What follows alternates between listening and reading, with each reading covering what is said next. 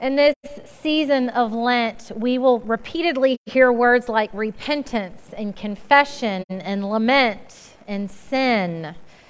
Many of us, as Pastor Howard mentioned earlier, have started reading this book, Low Anthropology. It's a book which suggests practicing a lower view of humanity, the practice of recognizing our weaknesses as places of hope, as places of grace, of opportunity. Well, the passage of Scripture that we turn to this morning is a story about Jesus, an accused woman of sin, and her accusers.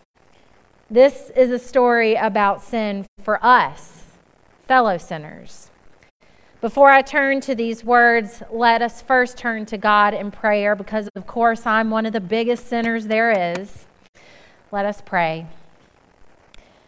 God of grace and God of glory, you are true perfection, holiness, sacredness, sinless. I pray, Lord, that your spirit of perfection and holiness might be inspired in the moment as we hear your words read and proclaimed. May they not come from my voice, O Lord, but might they be inspired by your voice, the voice of your goodness, the voice of your Spirit. Lord, I pray these things in the name of Jesus Christ. Amen. So we turn now to the Gospel according to John, chapter 8, beginning with verse 1. Listen now for the word of God. While Jesus went to the Mount of Olives, early in the morning he came again to the temple. All the people came to him, and he sat down and began to teach them. The scribes and the Pharisees brought a woman who had been caught in adultery, and making her stand before all of them, they said to him, "Teacher, this woman was caught in the very act of committing adultery. Now, in the law of Moses commands us to stone such women. Now, what do you say?" They said this to test him, so that they might have some charge to bring against him. Jesus bent down and wrote with his finger on the ground. When they kept on questioning him, he straightened up and said to them, "Let anyone among you who is without sin be the first to throw a stone at her." And once again he bent down and wrote on the ground. When they heard it, they went away, one by one, beginning with the elders. And Jesus was left alone with this woman standing before him. Jesus straightened up and said to her, "Woman, where are they? Has no one condemned you?" She said, "No one, sir." And Jesus said, "Neither do I condemn you. Go your way, and from now on, do not sin again." This is the word of the Lord. Thanks be to God. So sin. We've had all this beautiful, glorious moments of baptism, but I'm going to bring us down a little bit. Sin. This is a word that we use every time we come together for worship, confessing our sins. The church, universal, has used this word, or rather a variation of what this word represents, countless times over millennia. For better or worse, our human tendency tends to be to focus on what we've done wrong, our sins, so we can then fix it. We find a problem, we seek a solution. And in Scripture, it seems that there's this point to be good, to follow all the laws of God, to work towards righteousness. So what is sin? Sin has a lot of different definitions based on all these different words that are used throughout Scripture to talk about it. Sin is defined as missing the target. Sin is defined as a failure, a deviation from what is good and right. Sin is to be godless, ruthlessly violate the holy.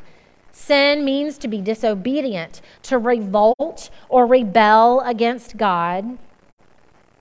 Now, this actual word sin, spelled S-I-N, It's not found anywhere in the Bible. Sin is actually a derivation from an Old English word that was first used to refer to religious offenses, all these different things that Scripture talks about. So when we read the Bible, we use this word sin to signal all these different definitions, to signal not just an act of sin against God, but the word sin is used to signal the very core of the human condition. In the Old Testament, writers will talk about someone's heart. Now, this wasn't meant to talk about someone's feelings or emotions. To speak of one's heart is to speak of the very depth of one's existence. To speak of one's heart is to speak of their very soul, not just something they feel. Well, Scripture talks about the heart and how sin resides in the heart. Sin, it seems, is a part of our very makeup, our very soul, our very existence. Sin, it seems, is inescapable. We are conditioned to sin, every single one of us. Well, many of us have started reading this book, Low Anthropology, and sin is a well-used theme throughout the book. I appreciate how David Zahl, the author, has this one little section devoted to speaking about what sin is not. So let's be clear. Sin is not simply breaking the rules, being naughty, as he says. Sin is not simply making a mistake. One of those, as Britney Spears might say, a oops, I did it again moment. Sin is not, as Zahl says, some sinful dessert that's not part of our Lenten diet. Sin is not the never-ending list of offenses that we might have grown up with in our homes or even our churches when we've been warned God is watching, God is listening when you say that cuss word or drink that beer. Narrowing the definition of sin down to the things that we're just not comfortable with is a lacking definition.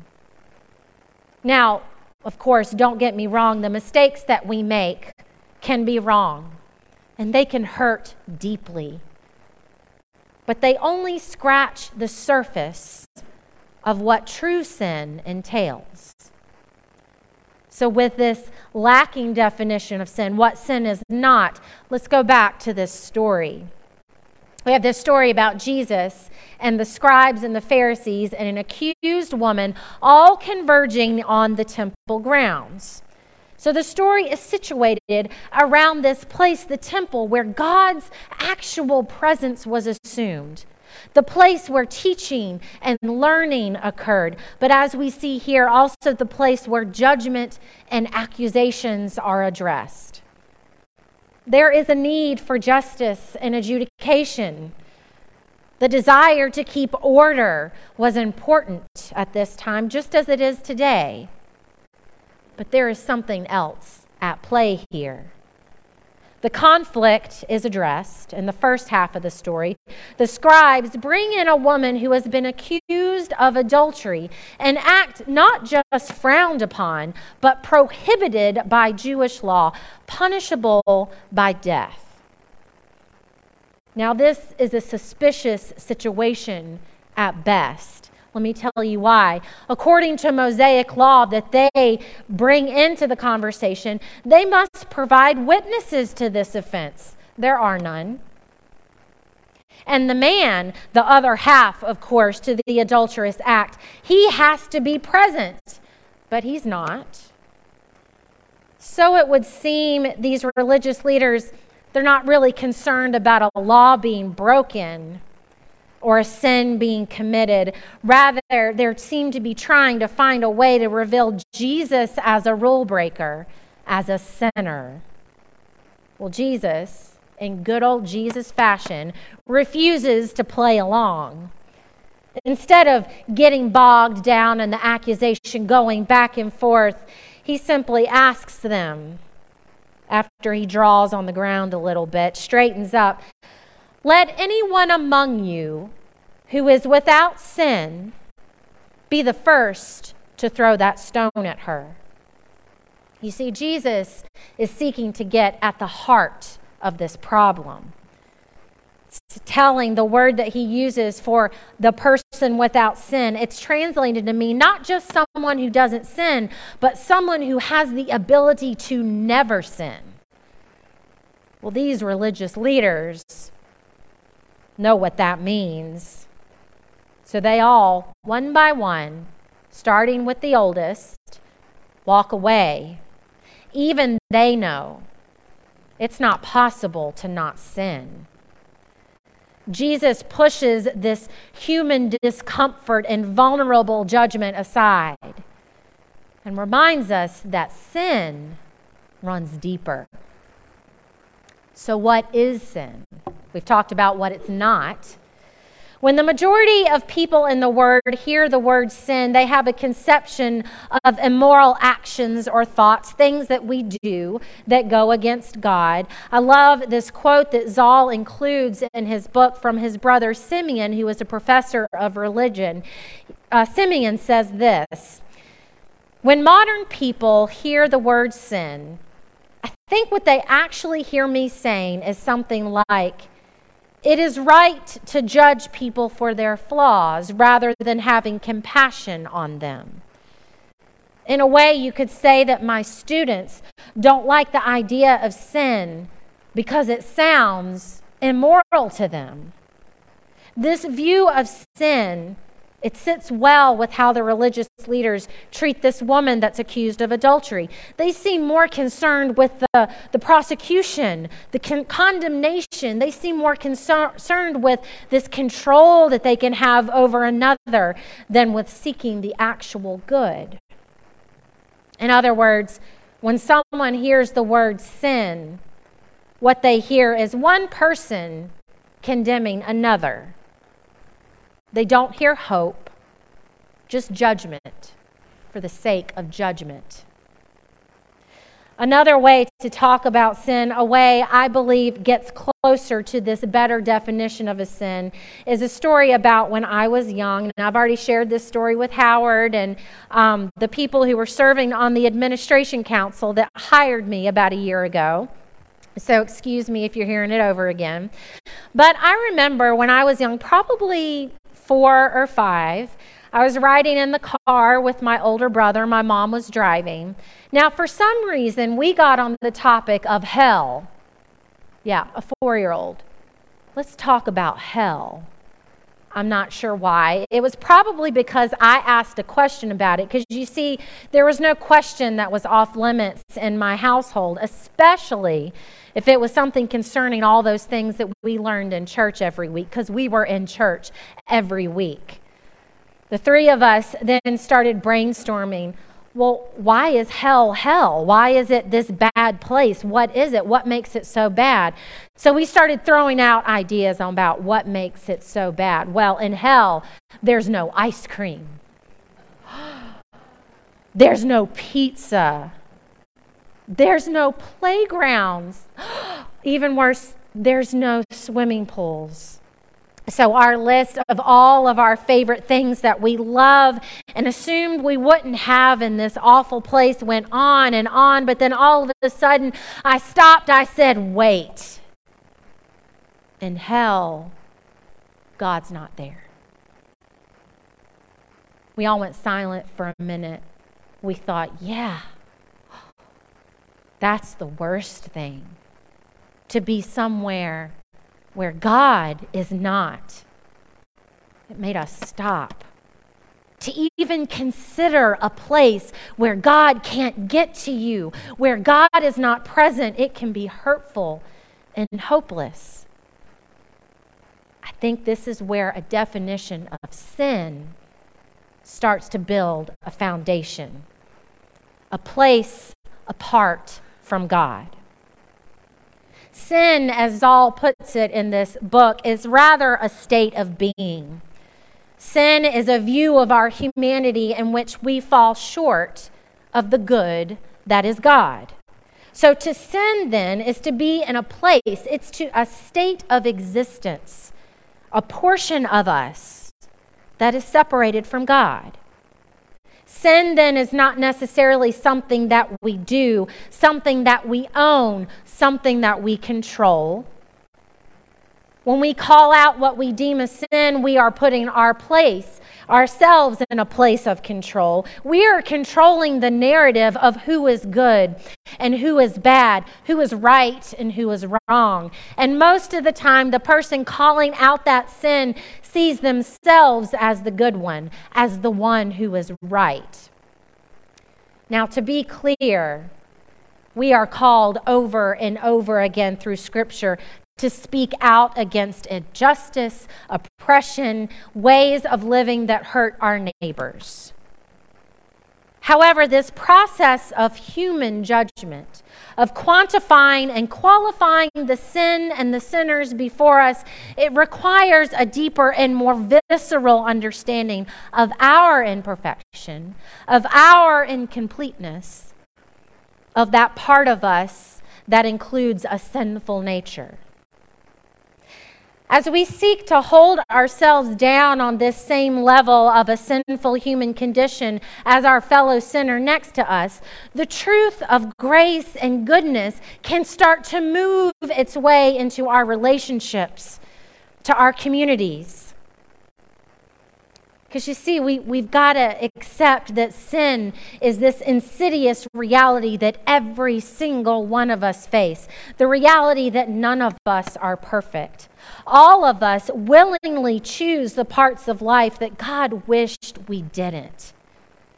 Sin is that deep-seated part of us that lives in all of us, where hate can thrive, where the will to do wrong is strong. Jesus didn't argue with the Pharisees and the scribes about the validity of their accusation. Rather, he went straight to the heart of those whom he loves, those whom he came to save. Jesus reminded these leaders of a practice of low anthropology. The practice of coming to terms with their weaknesses, but how through those weaknesses the goodness of God can shine even brighter. Jesus ends the part of this story finally, for the first time, speaking to the accused woman. No one has spoken to her yet. She has not spoken yet. Jesus then turns to her. Everyone has walked away, convicted of the truth that, of course, yes, they all sin, until only the woman is left standing before Jesus. I have this image because, before he was on the ground drawing something in the sand, which a lot of scholars debate what that was. But at this point, he stands up. He's now eye to eye with this woman. Jesus says, "Where have they gone? Has no one condemned you?" She says, "No one, sir." He responds by saying, "Then neither do I condemn you. Go your way, and from now on, do not sin again." Now, this line confuses me. Of course, she's going to sin again. She's going to make mistakes. She will do the things that are contrary to a life focused on God and God's will for her, and Jesus knows that. And yet, he still says to not sin again. You see, my friends, the key to all this sin that we don't seem to have any control over, this missing the mark, failing, hurting others, the key is Jesus. Before meeting Jesus, this woman was shamed. She was judged. She was threatened with execution. But now she has stood before Jesus. That broken part of her has been seen clearly. And she was loved anyway. And this is where a low anthropology, a view of our humanity which is lacking, brings so much hope. For wherever we are lacking, God fills us up. Wherever we just don't have the strength, God lifts us up. Wherever we feel hopeless and helpless, God surrounds us with a spirit with sighs too deep for words. Jesus knows we're going to sin again. Yet we are already forgiven for it. We are already loved through it. And that, my fellow sinners, is good news. Amen.